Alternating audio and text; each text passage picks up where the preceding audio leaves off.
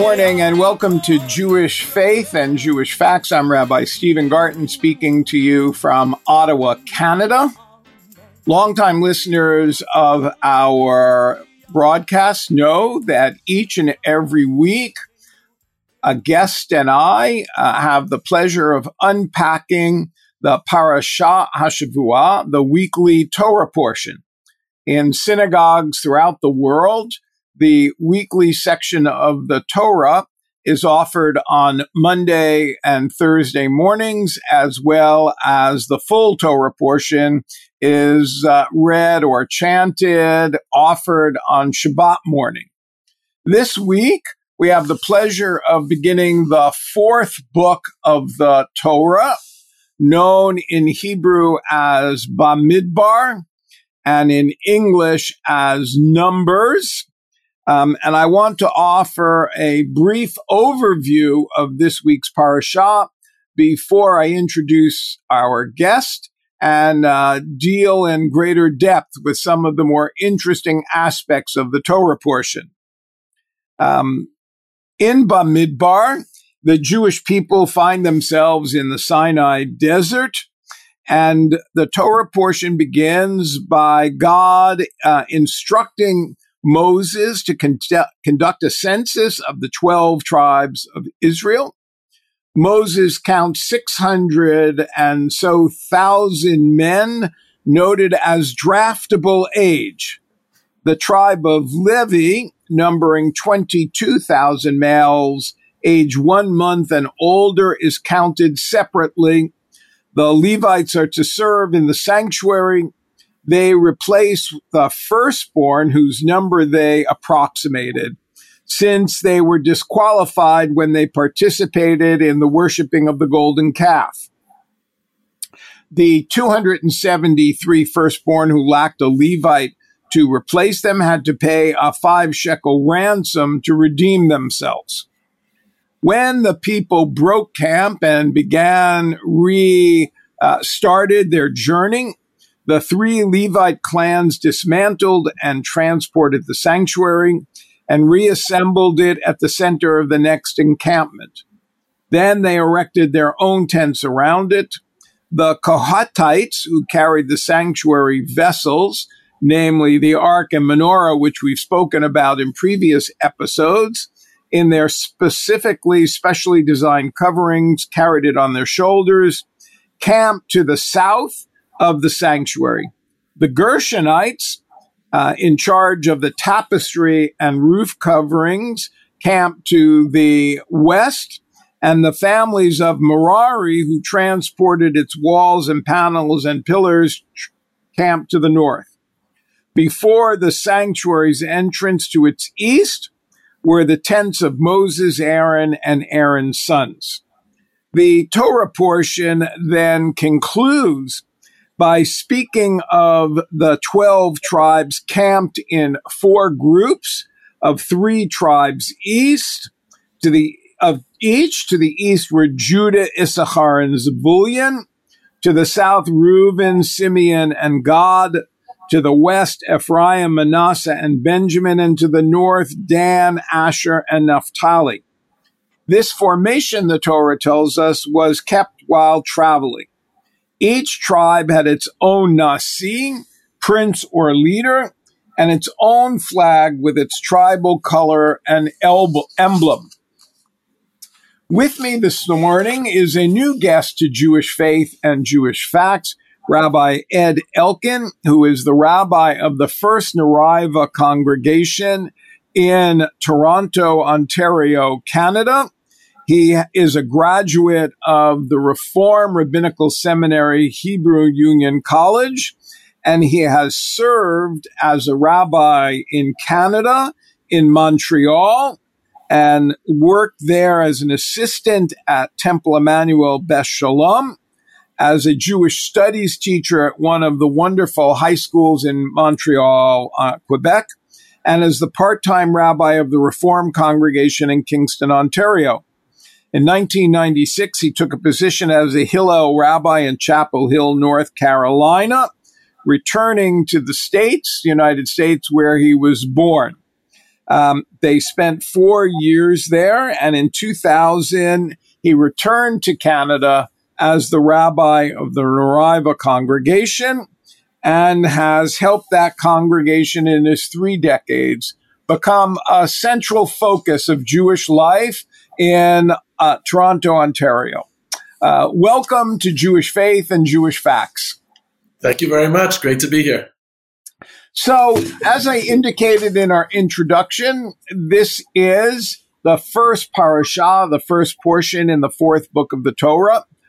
Perhaps we can begin by giving our listeners a brief overview of what they can expect from the book of Numbers. For sure. Well, thanks. It's a great opportunity for me and an honor to be able to reflect on this very influential and powerful, important book of the Torah, the book of Bamidbar, or Numbers as it's referred to in English.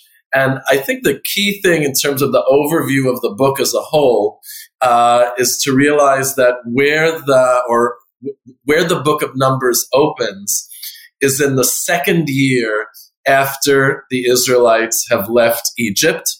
So they left Egypt. They've been wandering around for some time. It's still quite recent that they experienced the redemption from their bondage in Egypt, that they went to Mount Sinai and heard the revelation, that they built the portable wilderness tabernacle, which we read about the construction in Exodus and then the inauguration of in the book that we just finished, the book of Leviticus. So Numbers opens there at the beginning of their desert wanderings. But in the middle of this book of Numbers, almost seamlessly, it's almost hard to notice. There's no big flashing sign that says 38 years later. But in the midst of this book, we actually fast forward all the way to the end of the 40-year period of desert wanderings. And we get very little information about anything that happens in those 38 intervening years. Almost everything in the book of Numbers that's described, and we're going to see some really important narratives of the Torah, happens either in that initial 2nd year after Egypt, or just before the wanderings conclude. We are going to see the explanation for why, instead of going straight into the promised land, there is a decree that they would spend those decades wandering around the desert. That's going to happen in the book of Numbers. Many other important narratives taking place during this period when they are Bamidbar, wandering around the wilderness of Sinai. Great. Thank you. It's also going to be the book that explains why Moses won't enter the promised land. One of a key episode in the narrative of wandering in the wilderness. So thank you for that. And let's now return to the introductory parashah, the first portion in the book of Bamidbar, which begins with a census. So I suppose for our listeners, it would be important to ask, why is there a census at this point in the story? And is it solely this census that leads to the book being called Numbers when the Hebrew has a different nomenclature? Right. So, yeah, for all the really dramatic narratives that we see in the book of Numbers as a whole, the book itself does not necessarily get off to the most scintillating start unless you're a numbers person yourself. My late father was an accountant, but I somehow didn't inherit the gene. And I tend to glaze over when reading about numbers, and there are lots and lots of numbers here as Parashat Bamidbar opens. Our ancient scholars ask the same question: why all this emphasis on numbers here? What is the purpose of the census here? And as with almost every question about the Torah, there are different interpretations that are shared. Certainly one basic level interpretation, since the census is specified as being a count of men 20 years of age and up, they are there's an assumption that at least one key aspect is preparation for battles to come. We know that the desert itself is going to be is a hostile environment. The children of Israel have already encountered some hostile desert tribes. So they need to be ready. They need to be in formation. And just like in modern armies, one of the key ways to prepare for battle is to know really what assets do you have, and to make sure that you're really on top of that. And that can be weapons, but it's also about people.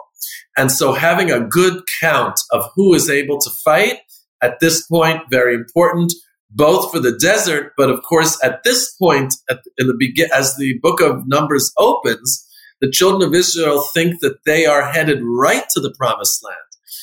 They don't know that there's going to be 40 years yet. We as readers, because we've read it before, know that that's what's coming. And we're going to read about that in a couple of weeks in the incident of the spies.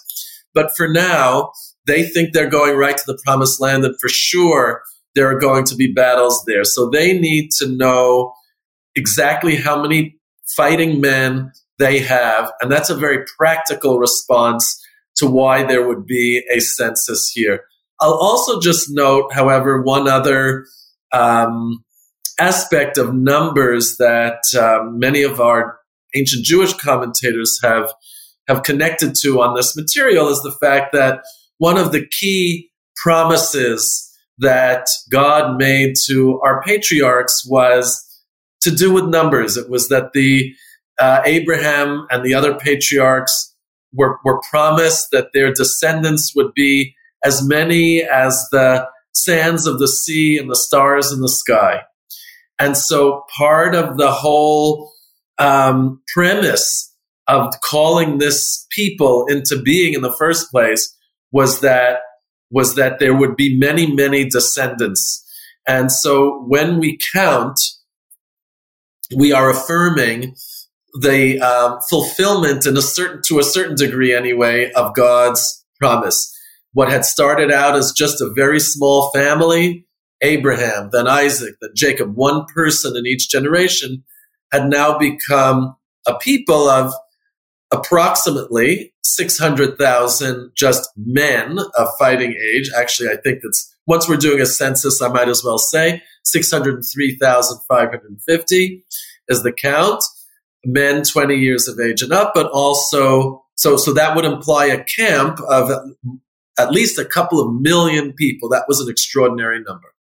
So by offering us this count, you're suggesting it's the fulfillment in a symbolic way of the promise made in Genesis 12 when God and Abraham encounter each other for the first time.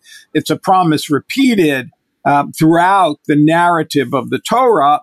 But for those who remember that introductory meeting where God calls upon Abraham to leave his homeland, to leave all that they love, and go to the land that he will show him. And as part of that promise, as you've said, you will be as numerous as the stars in the heaven.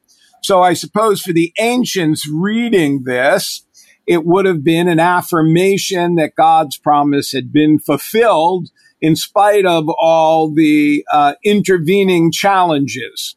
But why then do the Jewish tradition call this book Bamidbar, the wilderness, but the Greek tradition, which leads to the English translation, call it Numbers?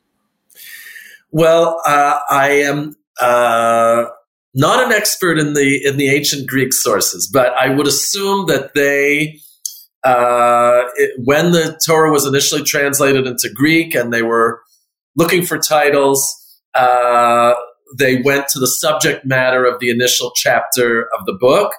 and that is the census, and that led to the choice of whatever the Greek word is for numbers that later got translated into English, because our English titles of the books of the Torah are translations from the Greek.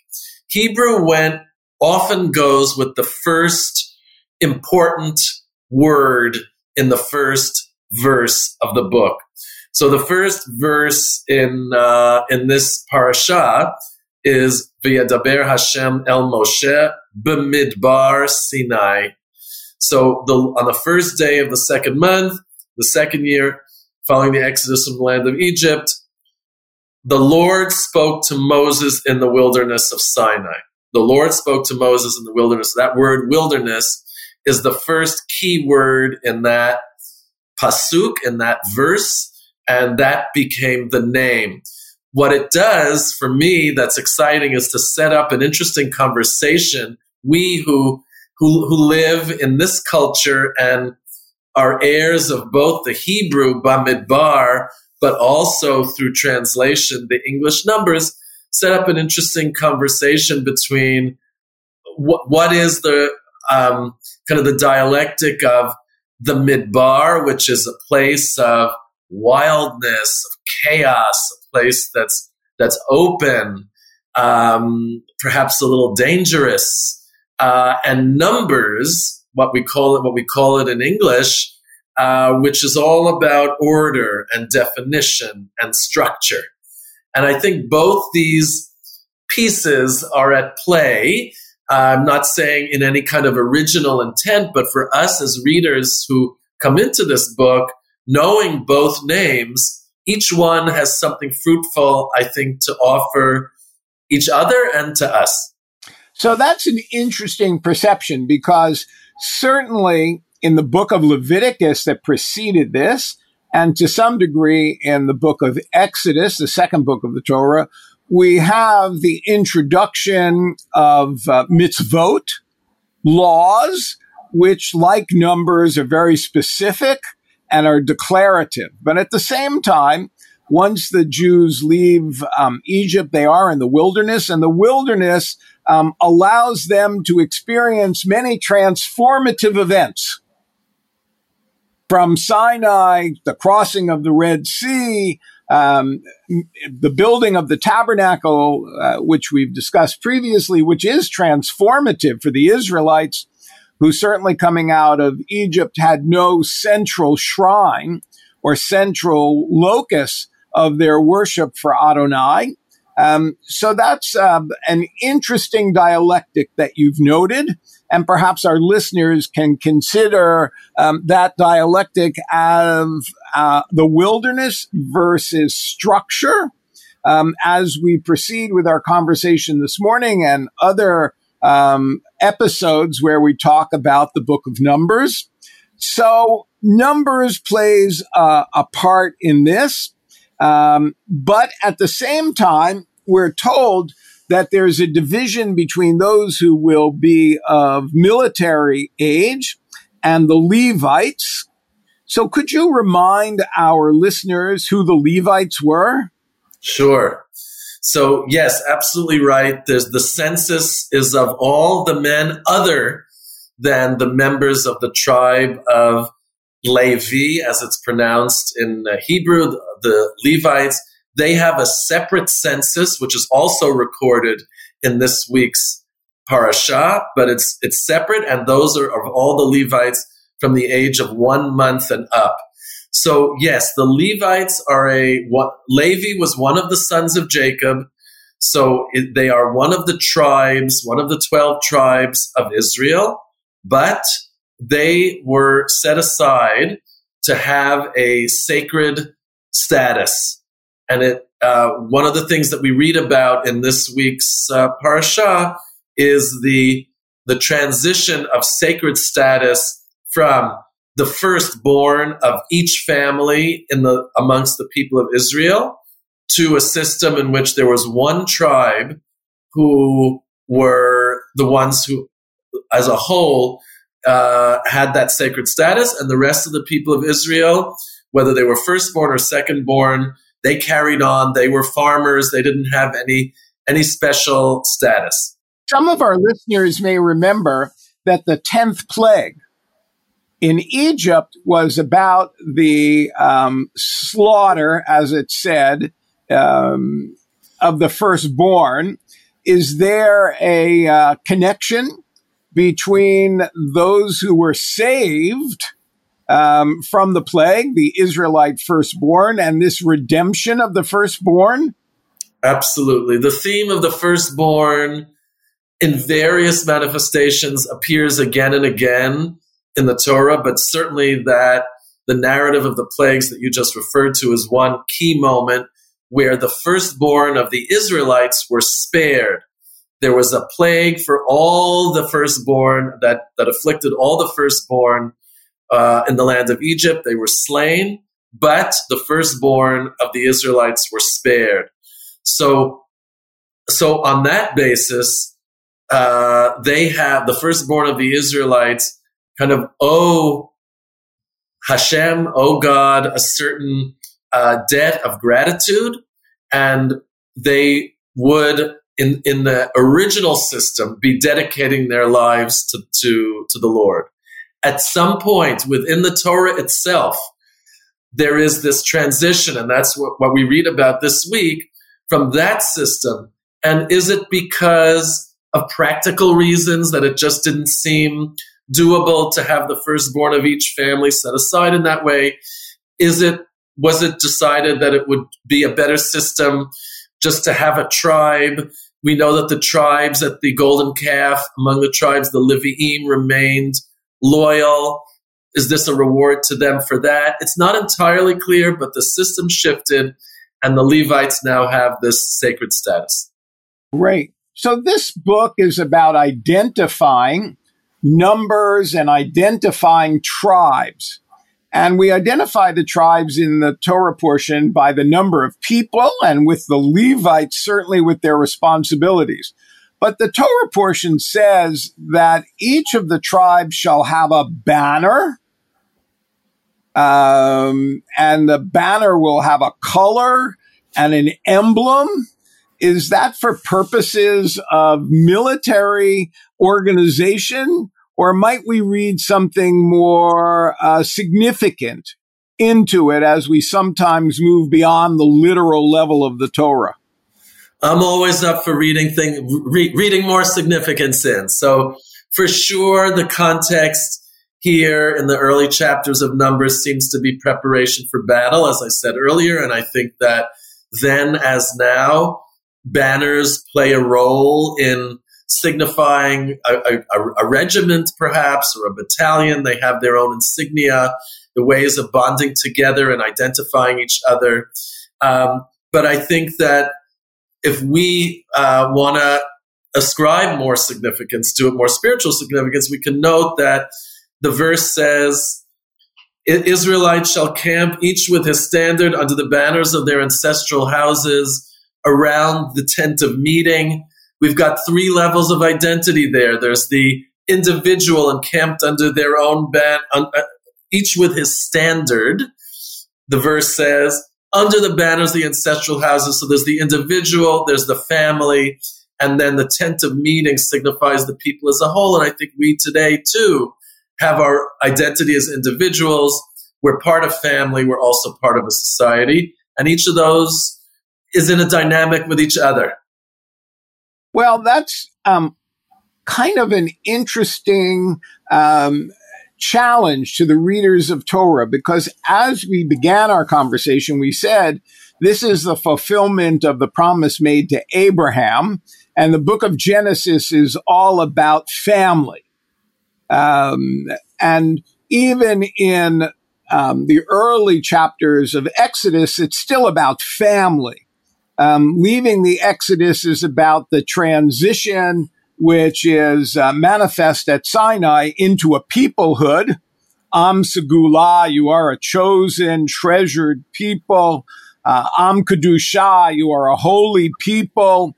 And now we're back into a more diverse organizational structure. We go from family to people, but in the family, in that structure, there's still room for families, and there's most especially room for individuals. And so I suppose the Torah is telling us we shouldn't forget that. We started as a people of faith, individual faith, and we've moved now both to individual faith and communal faith. I guess that's one of the hallmarks of our tradition. You can have both simultaneously. Absolutely. And I think this is continually playing out. What happens when my identity as an individual conflicts with or is in tension with the claims of my family or the claims of my society? That's one of the issues that gets opened up when we transition from being one individual, Abraham, to a family, ultimately to a people. There are great things that can happen when you grow in numbers and become a people. And it also sometimes can impinge on one's own individual identity. And that tension plays itself out in various ways. We see it in the Torah, and it's as relevant as the most recent headlines as we figure out, who we are and what our obligations are today. And certainly, as you serve as a congregational rabbi, that must play out in a significant way or be manifest as you try and create community. But community is the amalgamation of many different personalities and individuals. Absolutely. It's the everyday work, how to figure that out with wisdom, with compassion, with integrity. That's the work of every rabbi of a congregation, and I'm sure leader of any community. My guest this morning has been Rabbi Ed Elkins of the Neriv congregation in Toronto, Ontario. I want to thank him for helping us begin our study of the book of Numbers, or in Hebrew, Bamidbar, which he's helped us move into the wilderness, both literally and spiritually. So thank you for being our guest this morning. You can hear a recording of our conversation on CHRI 99.1 FM or as a podcast on chri.ca or on iTunes. For Jewish Faith and Jewish Facts, I'm Rabbi Stephen Garten, wishing you shalom and a good day.